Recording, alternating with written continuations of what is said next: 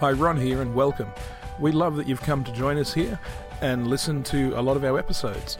Please help us continue with this by supporting us through either joining the Barak Center at thebarakcenter.com or joining us at the Fringe Church at thefringechurch.com and sharing and donating through those sources. And once again, thank you for joining us today. So everything that we want to share with you about the Christian way has to come back to something you can experience, something you can get a hold of, something that changes you. It builds better character, or it creates more of an awareness of the presence of God, or it creates quietness of spirit, or it changes your attitude and you become more service-oriented, wanting to look after other people before you look after yourself, more generous, more kind, more patient, or very simply the presence of God, where strange and wonderful things start to happen around you, and where you live in a world where on a daily basis you can know the presence of God in a way that works in your experience. Now, there's a lot of people for whom religion becomes little more than armchair philosophy. They're just sitting around thinking great thoughts. That's fine. That's not what we're about. We want you to experience God.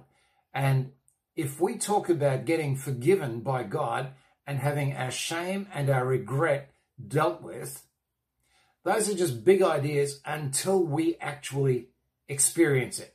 If we talk about prayer as something where God moves and shows up and does stuff, it's also just big ideas until we experience it.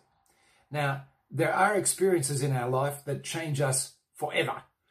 Some of them good, some of them bad, but things that become part of our worldview. You know, the Christian movement began when people experienced Jesus alive again, when he sent his spirit to come and live in them, and weird stuff started happening, really weird stuff. And that experience is what gave the church, when it started off, its power. And what's happened now is the religion has just become no more than religion, big ideas and ritual. The Bible actually says, there'll come a time when people will have a form of religion without any power. And frankly, for a lot of people, that's where we're at. Well, we want to rebel a little against that and say there's got to be power in it. Another bit out of the Bible. The kingdom of God, this dimension in which we live, doesn't consist in words. It consists in power. It gets even more critical. It says, people who know a lot can get puffed up. People who love a lot will build other people up. So we're into the love a lot. We're into the do something about it. We're into the experience of God in our lives on a daily basis. Beautiful thing in one of the Psalms, one of the poems in the Bible, it says, as we have heard, we have seen. That's what it's about. So we don't want to just hear about how good God is. We want to see it, want to touch it, want to taste it, want to feel it. I have a mate. He's an Anglican priest. He works with secular, big agencies actually to establish universities all around the world. And I'm a guy who can, set up universities, no slouch. And he chuckled at one point. We were talking about, science and Christianity and all this stuff. And he said, I'm a Christian entirely on the basis of the scientific method. I said, how's that working for you? And he said, well, science is all about observable results, test, measure, repeat, see how it goes again. He said, I've been asking the Holy Spirit to live in my life for the last decades, every day. And every day it turns up the same powerful experience of God with me. And he said, so that's observable, that's repeatable. I'm a Christian because of that. And I love that, because that's where it's about. If you can't experience it, if it's just a big idea, then it doesn't matter, all right? And as you get going on this, and I hope you will, what I want you to do is not to learn more than you can do, okay? What you learn, it's got to work out in your life somehow.